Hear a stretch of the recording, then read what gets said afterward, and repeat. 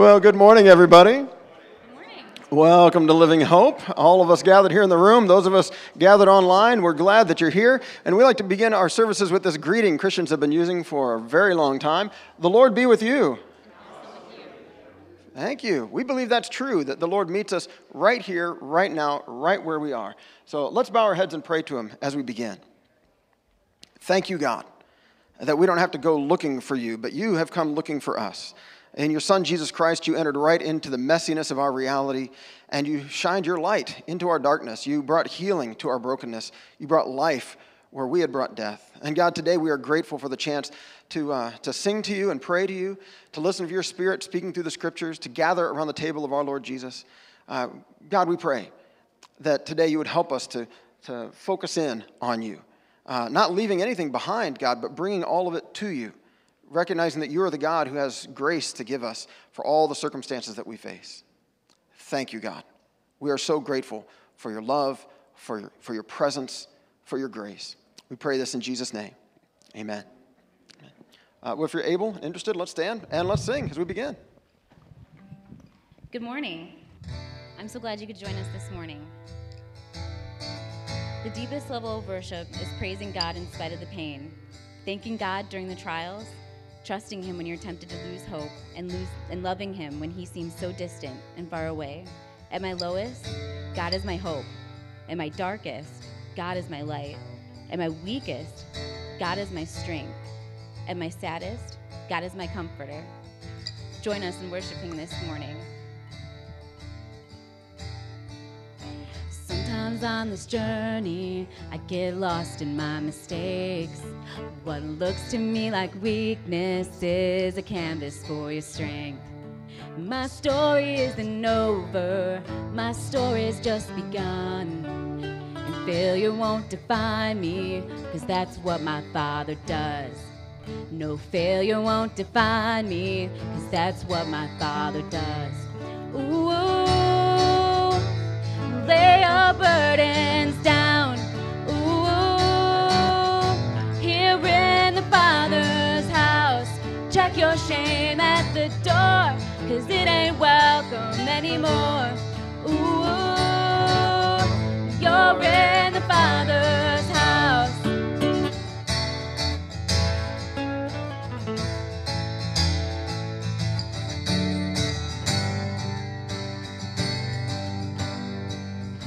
Arrival's not the end game, the journey's where you are. You never wanted perfect, you just wanted my heart. And the story isn't over if the story isn't good. And failure's never final when the Father's in the room. No, failure's never final when the Father's in the room.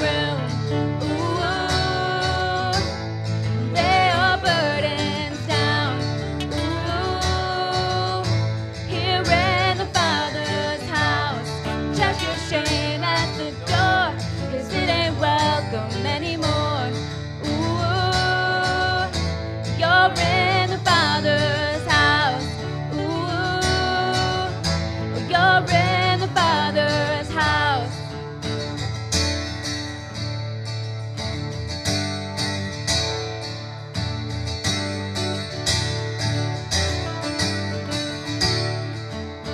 Prodigals come home, the helpless find hope. Love is on the move when the Father's in the room. Prison doors fling wide, the dead come to life. Love is on the move when the Father's in the room. Miracles take place, the cynical find faith. Love is breaking through when the Father's in the room. Jericho walls are quaking, strongholds now are shaking. Love is breaking through when the Father's in the room. Yeah, love is breaking through when the Father's in the room.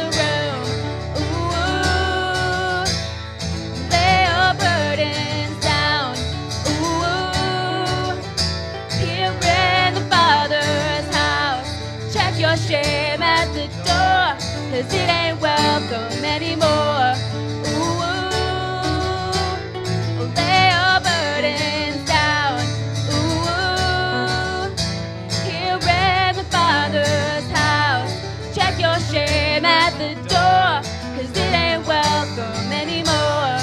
Ooh, you're in the Father's house. Ooh, you're in the Father's house. Amen.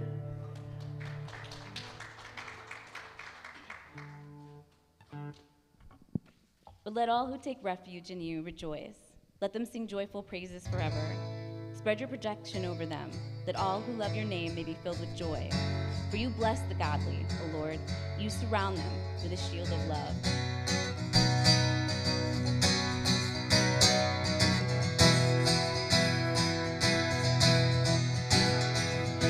Many waters cannot quench your love. Rivers cannot overwhelm it. Oceans of fear cannot conceal your love for me. Many waters cannot quench your love. Rivers cannot overwhelm it. Oceans of fear cannot conceal your love for me. Your love for me. Holy love, flow in me. Fill me up like the deepest sea, like a crashing wave pouring over me. Holy love, flow in me. Many sorrows cannot quench your love. Darkness cannot overwhelm it. I will not fear. Your love is here to comfort me. Many sorrows cannot quench your love. Darkness cannot overwhelm it. I will not fear. Your love is here to comfort me. You comfort me. Holy love, flow in me. Fill me up like the deepest sea, and like a crashing wave pouring over me. Holy love, flow in me. Holy love, flow in me. Fill me up like the deepest sea, and like a crashing wave pouring over me. Holy love, flow in me. Holy love, flow in me. Amen.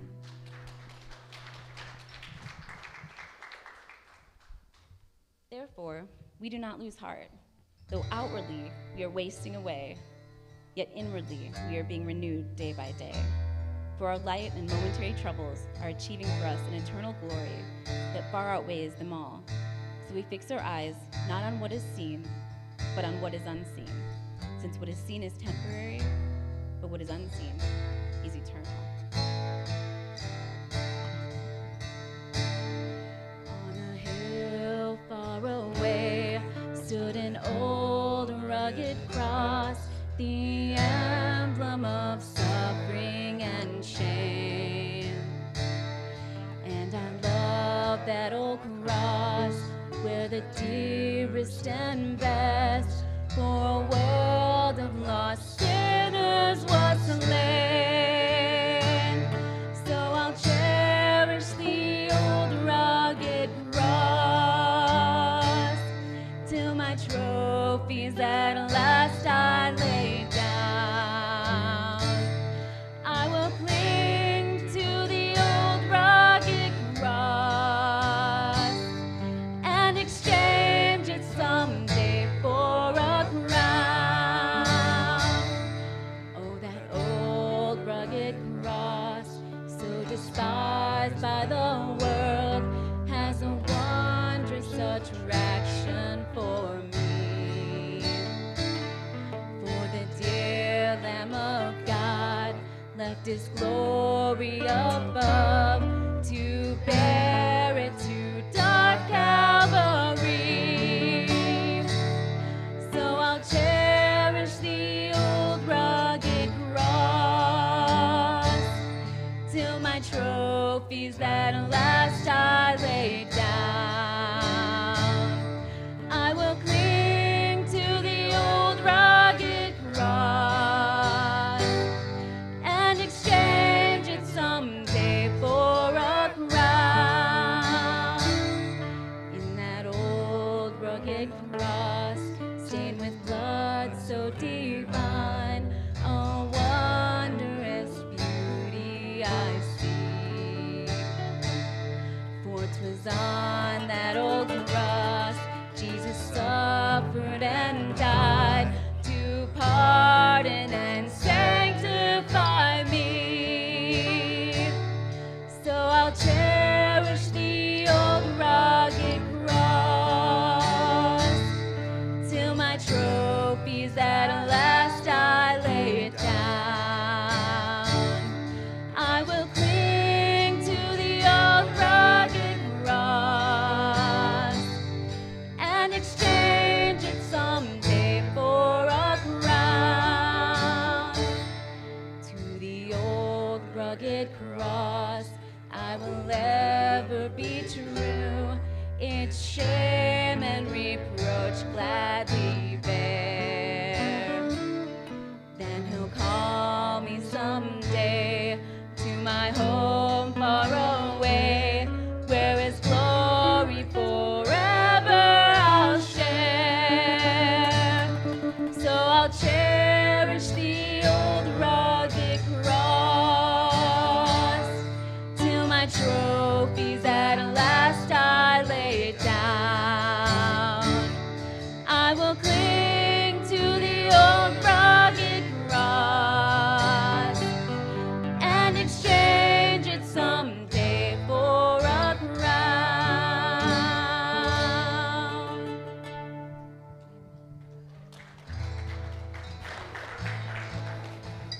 Pray with me, will you? Lord, we are so thankful this morning for that rugged cross. Thank you for the reminder, Father, of the sacrifice that you made for us so that we could be redeemed and sanctified, set apart for your use, set apart to serve you, to be holy, Father. Lord, I thank you for that reminder this morning. I thank you for inviting us into your presence here, for being here with us, because you have promised us where we gather together, 2 or 3 even, you will be here. Father, I thank you for each and every person that has joined us here in this building this morning. For those who are watching online or who will watch later, Lord, may this morning be a blessing to each and every one. May our hearts and our ears hear from you today, the word that you've given to Pastor Rich. It's for a reason and it's not by accident. And so, Lord, we're trusting that you have something for us this morning. I thank you, Father, even for the burdens that we've brought in with us this morning. For those places where our relationships are broken or our health is compromised, Lord, or we're just struggling, Father. I thank you that there's a cross where we can lay them at your feet, knowing that you are already redeeming each circumstance, each burden. Lord, we don't have to carry it, not by ourselves. You have promised you would do that for us, and I thank you, Father, for that. I praise you, Lord, for each and every one of your blessings. Even amidst some of the trials we may be facing, Lord, you have never stopped blessing us. You have never stopped giving us good gifts. I thank you for that, Father. Again, be with us the rest of this service. Be with Pastor Rich as he brings us your message for us. May we go away from here, Lord, transformed, even in a small way, different than what we were when we came in, because we have been with you. We pray all these things, Lord, giving you all the glory, all the honor, and all the blessing, because you alone are worthy of all. Amen. The peace of the Lord be with you. Take a few minutes, pass the peace amongst yourselves as Pastor Rich comes to bring us the announcements and the word.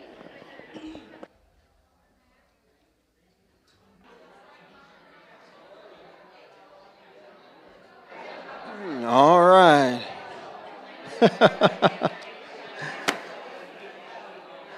I don't know if those of you joining us online can hear the beautiful sound in the room of conversation. It's a good thing.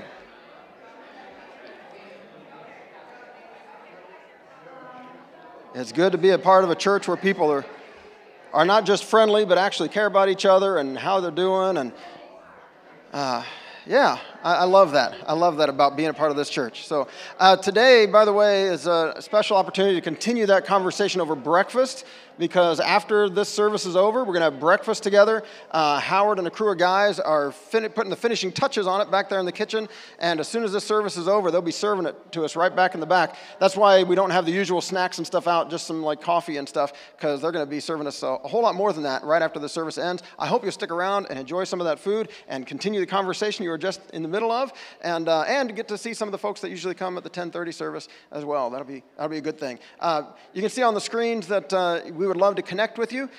You can go to livinghope.info/connect if you want. If you're joining us online, that's the easiest way to do that, or you can grab your smartphone and jot us a note right there. You can see on the back of this week's handout, we've started once again reminding you of ways you can pray for each other, because some of you have been sharing that with us in the last week. So if there's some way that we can be praying for you, or thanking God with you, let us know. And I know on those little cards back there, if you don't use your phone, if you want to use one of those little green cards back there and drop it in the offering box, there's a little box you can check saying, yes, please share this with my church family. And if you don't check that, we'll think, okay, this is private. They don't want this shared with anybody else. But if you do check that, then we're like, okay, it's all right to share that with other people and invite other folks to pray for them. So anyway, you can do that. You can drop it in the offering box. If you're giving today, you can drop that in there as well, or you can give online. That's all good. Thank you to all of you who give so faithfully. By the way, you guys help make ministry happen here day in and day out. Plus, you end up giving to special projects like stuff through Nazarene Compassionate Ministries, or there's a flyer out there. I don't have anything in your handout or on the screen, but there's a flyer out in the lobby you'll see that says Drywall Dare. It's got red and white and a picture of somebody working on drywall.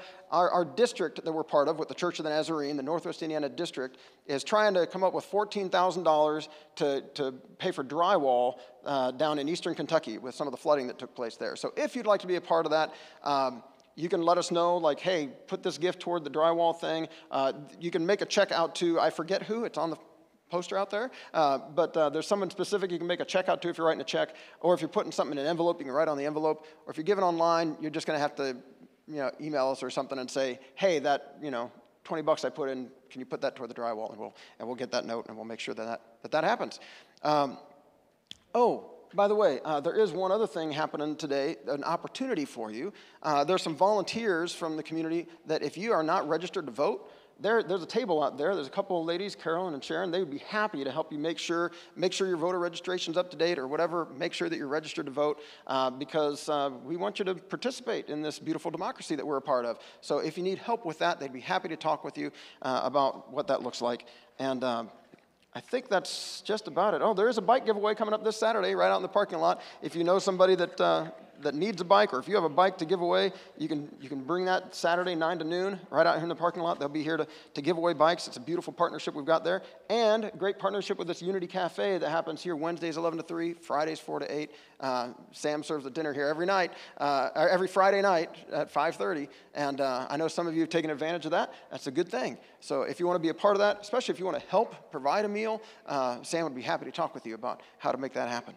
So we've been in this series of messages on Bible stories that we heard as kids, maybe, or maybe not. But they're the kinds of Bible stories you see in a kid's Bible that sometimes we haven't revisited in a while. Because, it's in the back of our heads and we kind of know it, right? And so we don't need to, we don't go back and reread it or revisit it. Because we're just like, oh yeah, I know that story. There was Noah and the ark and the rainbow and all that good stuff. Or there was Joseph and his Technicolor dream coat. We looked at that one last week.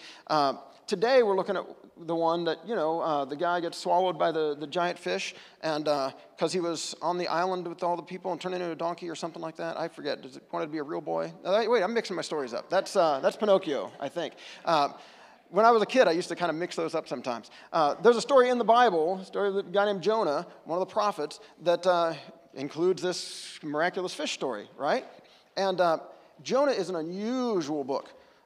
He's nestled right in there with these other, we call them minor prophets because they're very short little books. It's not like Elijah or Isaiah. Elijah's not a book, sorry, he's in the King's books. But anyway, it's not like Isaiah, Jeremiah, these long prophetic books. They're all these little short ones that you can read like in a day or less. I listened to Jonah this morning in the shower. I turned my Bible app on as I was getting in and told it to start reading, and it finished before I was done. I started listening to Micah all of a sudden because it moved on to the next one. And when it did that, it reminded me how weird Jonah is as a book of the Bible. Because most of those little prophet books, they start out just saying like, well, in Micah's case, like, there was this guy named Micah, and the word of the Lord came to him, and here's what he said. And it's all about the message of the prophet being sent to the people of Israel, being sent to sometimes to the neighboring nations. But the whole book is like, here's the message that God gave to this prophet for these people at this time. Jonah, the whole message that Jonah preaches is like one sentence long in this book. And the other 3.5, 4 chapters of Jonah are his story, which is really weird. And it's an unusual story because the guys that you think are going to be the good guys are the bad guys, and the people you expect to be the bad guys end up turning good. Some people have said it's kind of like a satire because you've got these characters of people that you think, oh, I know who they are, and then it all gets flipped on its head. So Jonah is an unusual story that I think God sent to his people just the right time when they needed to hear this message. And I think it's a message that we need to hear today. I know last week as I was starting to introduce the story of Joseph, I said something about how this connects back with what Jason had said the Sunday before, and then I realized mid-sentence like, oh no, wait, that's the story of Jonah that connects with it, not the story of Joseph. Today's story connects back. If you go back and if you were here 2 weeks ago when Jason was here with the teens and talking with the graduates and all of that, and the message that he brought, this kind of flows right on the heels of that. Or if you want to go back and listen to it, you might see the connection later. Because Jonah's story is a story meant for a time where people were at odds with each other, where especially where the people of God had people out there that they felt like were the enemies and weren't quite sure how to feel about that. I'm honestly just going to read the whole story of Jonah to you today because it's so short. All right? Like I said, I got through it like in the time I was taking my shower this morning. And I don't take short showers, but I don't take super long showers, all right? Just normal shower length, I think. But I couldn't fit it all in your notes. I think we got it all on the screen, but it's not all in the piece of paper you've got. But really, it's short. So it starts like this. The word of the Lord came to Jonah, son of Amittai. Go to the great city of Nineveh and preach against it, because its wickedness has come up before me. Now, if you don't know, Nineveh was the capital city of Assyria. And Assyria was an enemy of the people of Israel, especially at this time. And so Jonah is being told, go to the capital city of your enemy, the people who've been at war against you, the people who maybe just came over and, there's been all this fighting now, and maybe you've lost a cousin or a family member in these battles, and I want you to go and preach against them because its wickedness has come up before me. God's saying, I have noticed the wickedness of these people, and so now I'm sending you to proclaim destruction. But Jonah ran away from the Lord and headed for Tarshish. He went down to Joppa, where he found a ship bound for that port. After paying the fare, he went aboard and sailed for Tarshish to flee from the Lord. Now, we don't really need to know where Tarshish and Joppa are. All we need to know is Jonah was running away from God, going the opposite direction of where God had told him to go. And so what does God do? It says, then the Lord sent a great wind on the sea, and such a violent storm arose that the ship threatened to break up.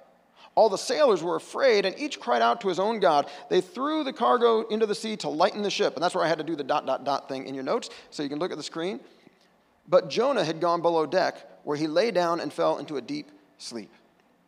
I should probably pause and just mention. So here we've got, right, the good guy, Jonah, the prophet of God. The book's named after him, and he's running from God. Gets on a boat, he's going the other way, and God sends a storm. The sailors are freaked out. It says, the captain went to him and said, how can you sleep? Get up and call on your God. Maybe he'll take notice of us so that we will not perish. So they're all, what did it say? They were each crying out to their own gods. These aren't like Christians, nobody's a Christian. This is a story that happens before Jesus. Jesus hasn't shown up on the scene yet. But these guys are what today we might call, pagans or, they worship other gods, follow other religions. And each of them, wherever they're from, the way things worked in those days, usually the town you grew up in or the area you were from kind of had its own god, right? They were kind of tribal deities. And many times they had kind of specialties, right? And so you had the god who was really good at growing crops. And so you'd pray to that God that your crops would grow. Or there'd be a God who really helped you if you were dealing with fertility issues, whether for yourself or your cattle. And so you might pray to that God about fertility issues. And there were different gods over different things and different gods from different regions. And so they're all praying to whatever God they can think of. And they're saying to him, hey, you call on your God, maybe he'll take notice so that we don't all die. Then the sailors said to each other, come, let us cast lots to find out who's responsible for this calamity. And casting lots was basically like a dice or drawing straws. It would kind of narrow things down. They cast lots, and the lot fell on Jonah. So they asked him, tell us, who is responsible for making all this trouble for us? What kind of work do you do? Where do you come from? What's your country? From what people are you? They're like, something about you is causing this problem, we think. Who are you? And he answered, I'm a Hebrew, and I worship the Lord, the God of heaven, who made the sea and the dry land. This terrified them. Because wait a minute, you're from the people, you worship the God who created the sea? And it says, they asked, what have you done? They knew he was running away from the Lord because he'd already told them so. You answer to the God who created the sea, and you're running from him on our ship. We're all going to die because you're upsetting the God who made the sea? Come on, man. The sailors are terrified. The sea was getting rougher and rougher, so they asked him, what should we do to you to make the sea calm down for us? Like, God seems to be after you, so what do we do to you? And he answers, pick me up and throw me into the sea, and it'll become calm. I know that it's my fault that this great storm has come upon you. And so you would expect, right, these pagan sailors probably talked like sailors, probably, who knows what these pagans, you'd probably think like, okay, great, let's do it. But instead, it says, the men did their best to row back to land. But they could not, for the sea grew even wilder than before. They're trying not to kill the guy. Then they cried out to the Lord, please, Lord, do not let us die for taking this man's life. Do not hold us accountable for killing an innocent man, for you, Lord, have done as you pleased. And they took Jonah and threw him overboard, and the raging sea grew calm. I kind of wonder what that would have looked like, right? They threw him overboard, and did the sea get calm as Jonah's in the air, Or, as Jonah goes down, when they finally don't see him anymore, that then gradually the sea calms down? All we know, raging sea grew calm. At this, the men greatly feared the Lord, and they offered a sacrifice to the Lord and made vows to him. So the bad guys here in chapter 1, the sailors, the pagans that worship other gods who don't worship the right God, they do their best to do the right thing, and now at the end, they're fearing the Lord and offering sacrifices, making commitments to God. Now, the fear of the Lord phrase is one that appears lots of times in Scripture, and it can be kind of goofy for us because we hear that and we think, they're terrified of God, which I guess maybe would be a part of it. But when I hear that phrase, what I think of is they have a healthy respect for the power that's at work here, right? Just like I wouldn't say I'm afraid of electricity, but I have a healthy respect for the power present in the wires in my walls, right? I'm not afraid of COVID or whatever, but I have a healthy respect for the damage it can do, right? So this fear of the Lord thing is a way of saying they suddenly realize, okay, God is in charge. Man, and so I'm going to have a healthy respect for the power that's present in this God of the Hebrews, this God who created the sea and the land. And they're offering sacrifices, making commitments to this God. The end of chapter 1 says, now the Lord provided a huge fish to swallow Jonah, and Jonah was in the belly of the fish 3 days and 3 nights. Now, in our kids' Bibles, this is all much shorter, right? Jonah runs from God, storm, they throw him overboard, he's safe in a fish. He prays in the fish. God has him spit up, the fish spit him up. He goes and he finally does what he's supposed to do, and everybody repents and everything's good, and yay, right? And then there's a 4th chapter that usually gets cut out. I was just looking at my kids' Bible. We've got a few of those lying around our house, where it's mostly pictures and a few words at the bottom, and the story of Jonah's in there. And it's just Jonah chapter 1 through Jonah chapter 3. It stops before Jonah chapter 4, which I think is the point of the book that we're going to get to, all right? So Jonah chapter 2 is a prayer. And I didn't include much of it in your notes. It just says, from inside the fish, Jonah prayed to the Lord his God. He said, in my distress I called to the Lord, and he answered me. If you skip to the end, he says, what I have vowed I will make good. I'll say salvation comes from the Lord. And the Lord commanded the fish, and it vomited Jonah onto dry land. I want to go ahead and read the 8 verses in between, okay? It won't take long. So, from inside the fish, Jonah prayed to the Lord his God. He said, in my distress I called to the Lord, and he answered me. From deep in the realm of the dead I called for help, and you listened to my cry. You hurled me into the depths, into the very heart of the seas, and the currents swirled around me. All your waves and breakers swept over me. I said, I have been banished from your sight, yet I will look again toward your holy temple. The engulfing waters threatened me. The deep surrounded me. Seaweed was wrapped around my head. To the roots of the mountains I sank down. The earth beneath barred me in forever. So he's basically saying, I was dying. I was drowning. I was sinking down to the pit, to the bottom.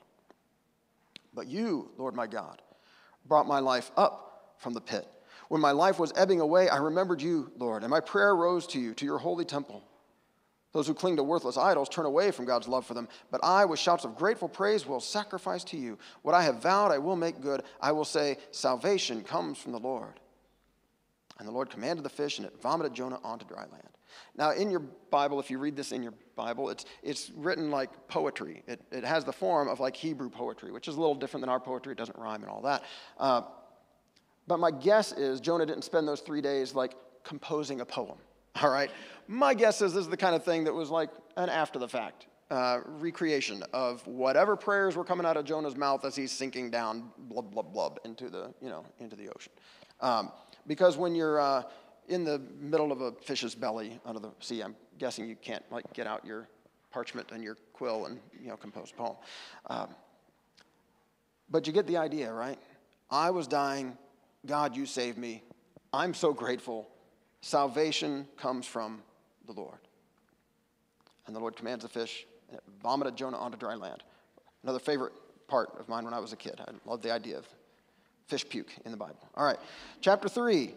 Then the word of the Lord came to Jonah a second time. Go to the great city of Nineveh and proclaim to it the message I give you. Jonah obeyed the word of the Lord and went to Nineveh. Now Nineveh was a very large city. It took 3 days to go through it. Jonah began by going a day's journey into the city, proclaiming, 40 more days and Nineveh will be overthrown. The Ninevites believed God.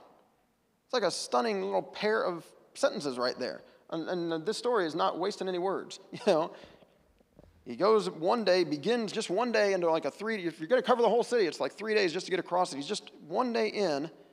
And his message is basically the same message that like the sandwich sign guys have that you see in big cities, standing on the sidewalk, the end is near, And maybe they got a bullhorn and they're shouting at people as they walk by. Maybe they just got the end is near. It's like his message is pretty basic.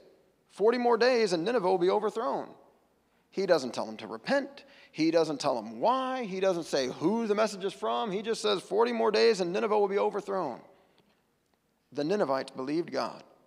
A fast was proclaimed, and all of them, from the greatest to the least, put on sackcloth, which is basically just really uncomfortable, It's like the cloth. You paper cloth them like a sack of potatoes, right? Wear that. Itches. It's not pleasant. It's one of the things people would do in those days to show their sorrow, to express repentance. When Jonah's warning reached the king of Nineveh, he rose from his throne, took off his royal robes, covered himself with sackcloth, and sat down in the dust. This is the proclamation he issued in Nineveh. By the decree of the king and his nobles, do not let people or animals, herds or flocks taste anything. Do not let them eat or drink, but let people and animals be covered with sackcloth. Let everyone call urgently on God. Let them give up their evil ways and their violence. Who knows? God may yet relent and with compassion turn from his fierce anger so that we will not perish. Desperate times, desperate measures. The king's saying, everybody, even your animals, don't let them eat, don't let them drink. Don't even put food down for the animals. None of us are going to eat. We're going to fast. We're going to pray. We're going to repent. We're going to show God how sorry we are, and maybe he'll have compassion. Maybe he will turn away from his fierce anger and not destroy us. And so it says, when God saw what they did and how they turned from their evil ways, he relented and did not bring on them the destruction he had threatened. So, yay. I can see why the kids' books end it right there. It's like the happy ending. It's also kind of utterly ridiculous, right? I mean, these are some of the most warlike, violent people of their day. A guy walks in with the end is near sign, and they all just say, whoa, we got to change, right? I'm just imagining, like any other, I'm imagining the sandwich sign guy walking through town with the end is near, and everyone that sees him, instead of just going, like they usually do, they see him and they say, the end is near? Oh no, please, God, please forgive me, and crying out in prayer, and like suddenly it's like everyone around him, like ripple effects, and I can just imagine the sandwich guy side and looking around and like, what happened here? Well, they're all listening to me. It would just be stunning. I was suddenly thinking of other protest movements and people who are trying to get their voices, are trying to get a message across, and for the most part, people don't listen, right? Do you remember, for some reason, what popped into my head was that whole Occupy Wall Street thing? Do you remember that a few years ago, where a whole bunch of folks went to Wall Street and basically camped out and were speaking out against economic injustice and all the rest? And so I'm just imagining, like, the first one of those protesters shows up with their sign, and before the other people even got there, like, all of a sudden, some of those, financiers and the hedge fund managers are coming out of their buildings to see and say, wait, what? We've been unfair to the... Oh my goodness, you are right. I'm so sorry. We've got to change. Hey, guys, shut it down. Shut it all down. We're doing this wrong. We got to change something. It just doesn't happen, right? That's kind of how ridiculous this story is. 40 more days and Nineveh will be overthrown, and everyone, up to the king, to the lowest, everyone repents, and God turns from his anger and doesn't destroy them. So we had in chapter 1, Jonah encounters some pagans who worship other gods, and they all turn to God, right? Chapter 3, Jonah encounters a bunch of pagans, and they all would leave it out of mind too, I think, if I were creating one. So chapter 4 of Jonah, the very next words, after it says, God saw what they did, and they turned from their evil ways, he relented and did not bring on them the destruction he had threatened. The very next words are, but to Jonah this seemed very wrong, and he became angry. Jonah, who is standing in this book for the people of God, right? He's the only one of the God's people that's present in this whole story, right? Everyone else is a sailor worshiping other gods or violent Ninevites who need to repent. Jonah's the only one standing in for like the people of God and their attitude toward other people. And here Jonah, as soon as God decides to forgive and not destroy them, he gets angry. He prayed to the Lord, much less poetically.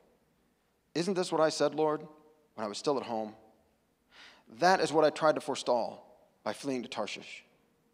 I knew that you are a gracious and compassionate God, slow to anger and abounding in love, a God who relents from sending calamity.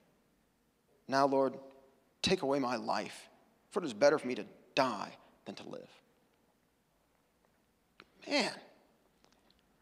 Now, this is Jonah. He finally tells us why he ran, right? I mean, when you first read it, you don't really know why. It doesn't say. It just says, God said go to Nineveh, and Jonah goes the other way, right? Never says why he's fleeing from the Lord, why he's refusing to do what God asked him to do. Now he explains it. I knew this would happen, God, because I know who you are. And he gives this description of God that God had given to his people. I put at the bottom of your notes some for further reading. Exodus chapter 34, verse 6, if you want to read that later. That's God appearing to Moses up on Mount Sinai as he's giving them the law. It's written at the bottom of your notes there. I apologize online, I don't have this for you, but Exodus chapter 34, verse 6 is when God says this to Moses. He introduces himself to Moses as the God who is gracious and compassionate, slow to anger, abounding in love and faithfulness. And Jonah says, I knew that that's what you're like. I know you, God. And I didn't want you to be gracious and compassionate to my enemies. I figured if they had a chance, they might repent. And if they gave you any opening, God, I knew that you're compassionate and you were looking for a way to not destroy them. And so, God, I was hoping that maybe if I went the other way, you said their wickedness has come up before you. And so maybe, I figured maybe you would destroy them anyway if I didn't give them a chance to turn. That whole idea of God destroying people or whatever is one that I know might be kind of foreign to us, especially followers of Jesus, because Jesus doesn't go doing that sort of thing, right? But we see this more in the Old Testament, especially as God is seeing like rampant wickedness and violence and people who are abusing other people, killing other people.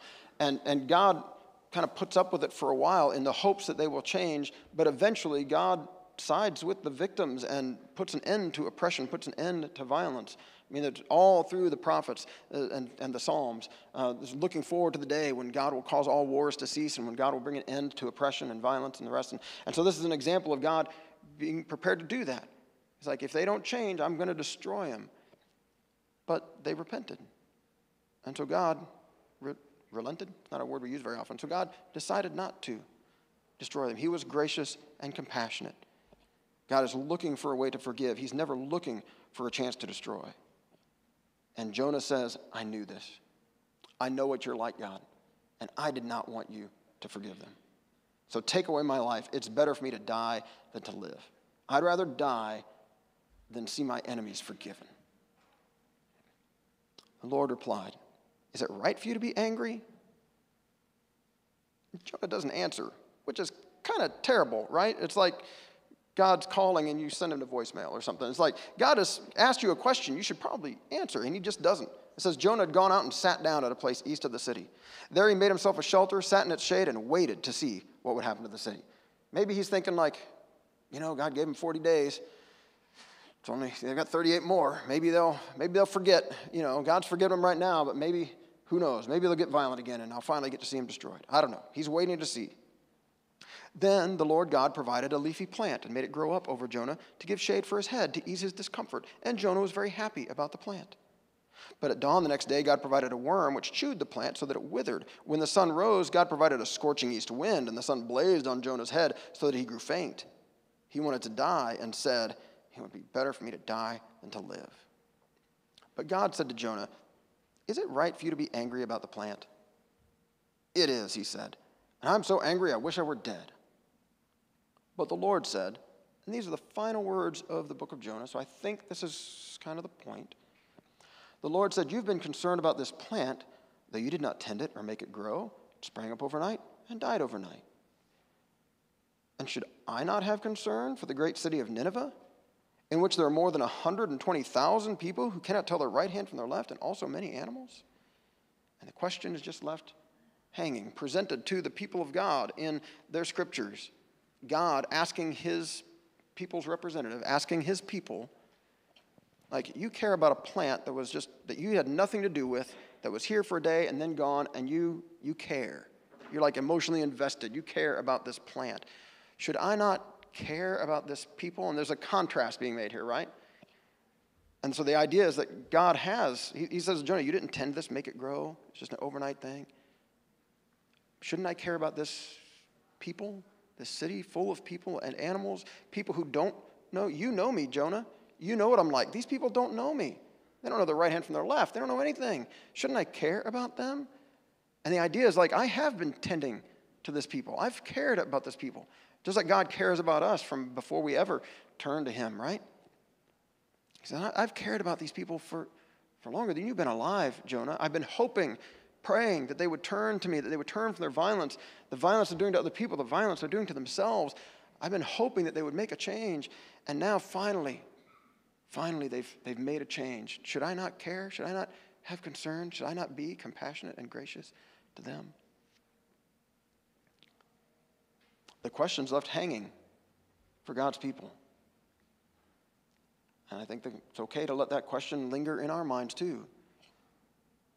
God cares about our enemies. And I think kind of the part of that question is, well, so shouldn't we?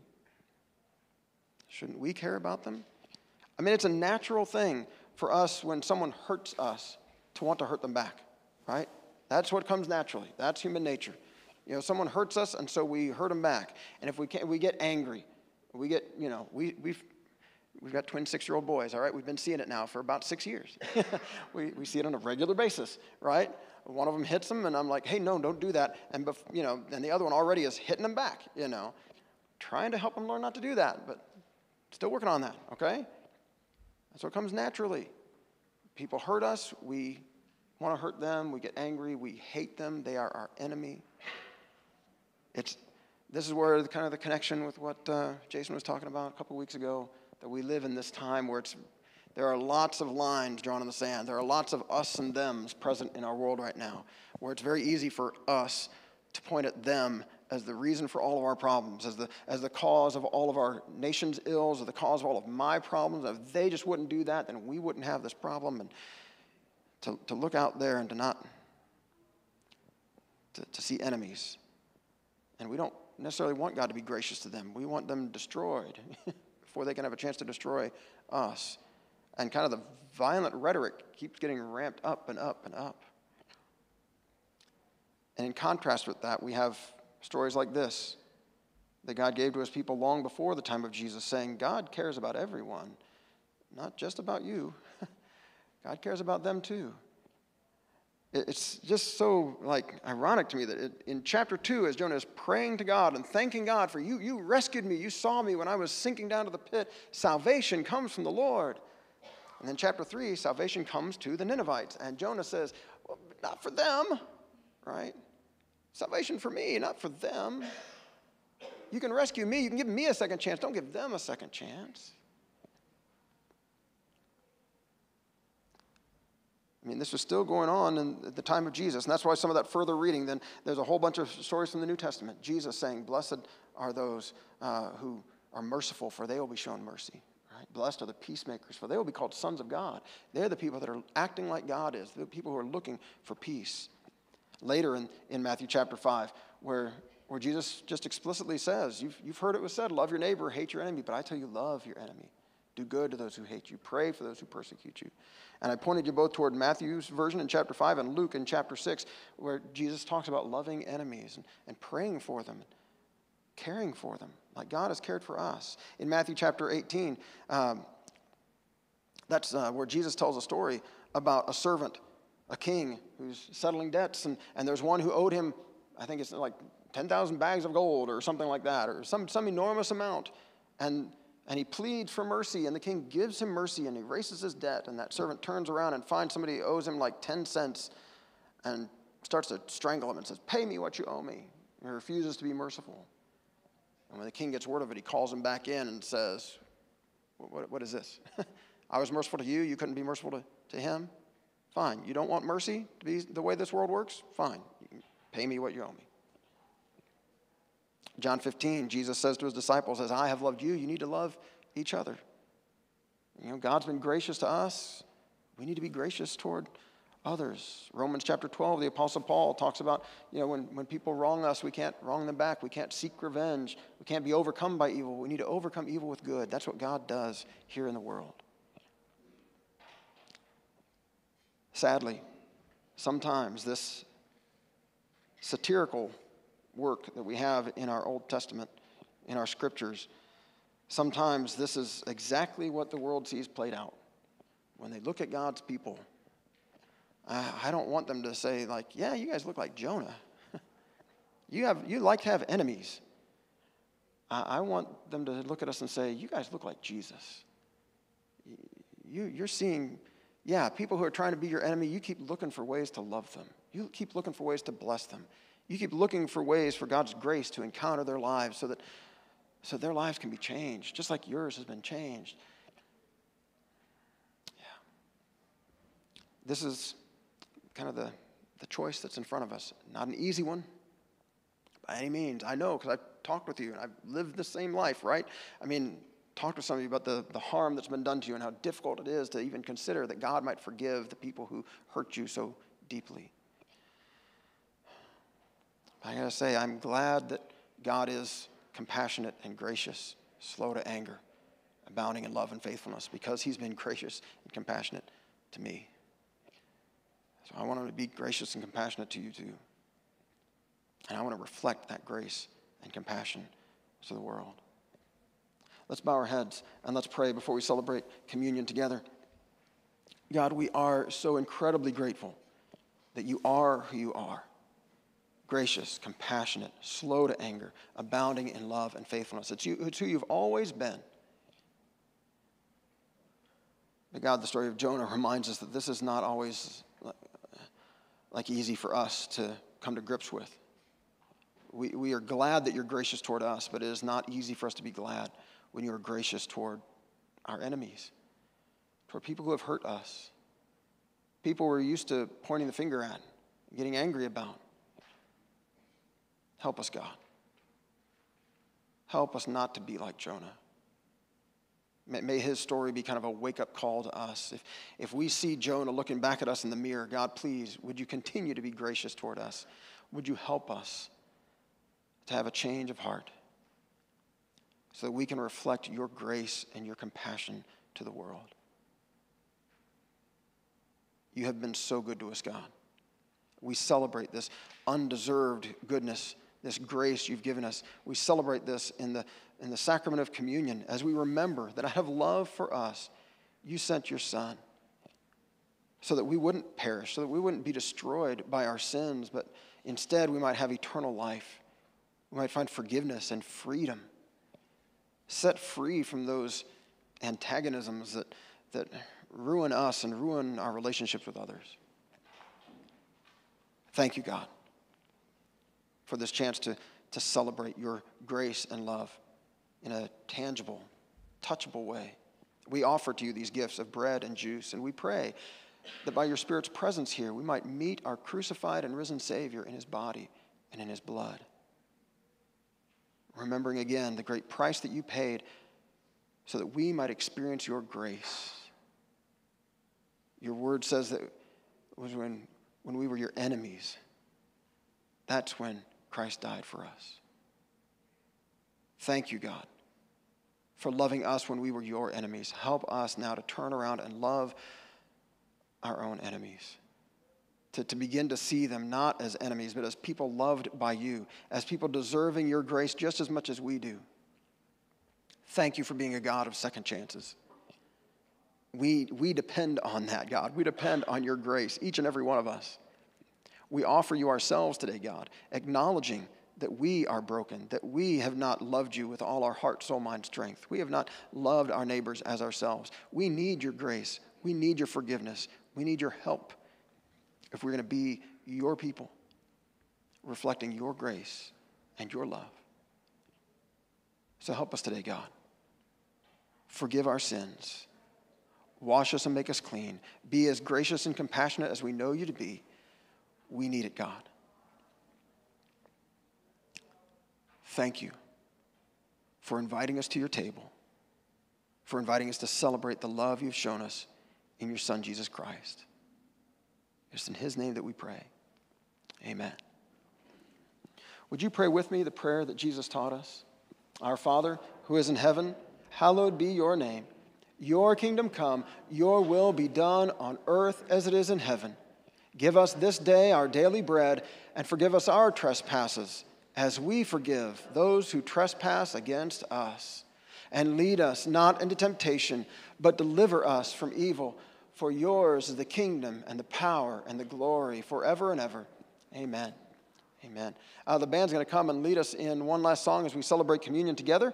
As we sing, I'll be here with a basket of bread and a cup of juice, and you're invited to come forward, take bread from the basket, dip it in the juice, and eat it, and then return to your seats.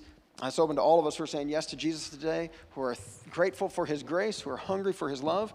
We've got the regular pita bread, and then we've got some gluten-free wafers, and we've got the little cups that are like the individually wrapped communion that you can take back to your seats if you'd like, or we've got some of those on the tables if you don't want to get so close to come up front. But and those you can peel back and get to the bread, and peel back and get to the juice. Let's celebrate all the good gifts that God has given us, the grace and love he's shown us in his Son, Jesus Christ.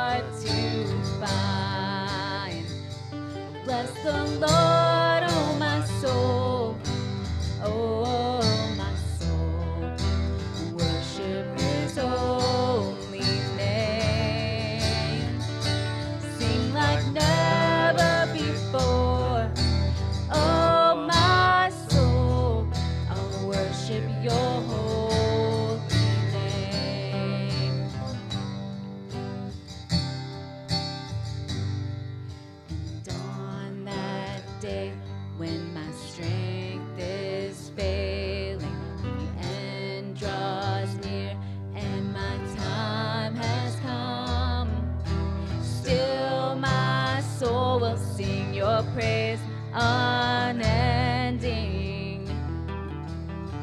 10,000 years and then forevermore. Forevermore. Bless the Lord, oh my soul. Oh, my soul. Worship his holy name. Sing like never before. Oh, my soul. I'll worship your holy name. Bless the Lord, oh my soul. Oh, my soul.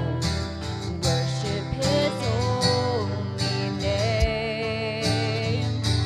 Sing like never before. Oh, my soul. I'll worship your holy name.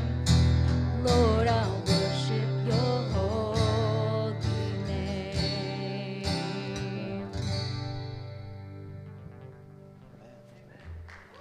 Amen. Thank you, God, for your grace, for your mercy that you have given to us and that you give us to share with others. Help us to be a people who reflect your mercy, your grace, your compassion, your love. Thank you. Thank you for this opportunity to celebrate together, and thank you for this opportunity to have a meal together. God, we pray you'd bless the food, bless those who prepared it, bless our conversation, just bless us all, we pray. In Jesus' name, amen. Amen. Well, that's the blessing, so enjoy some food. Yeah.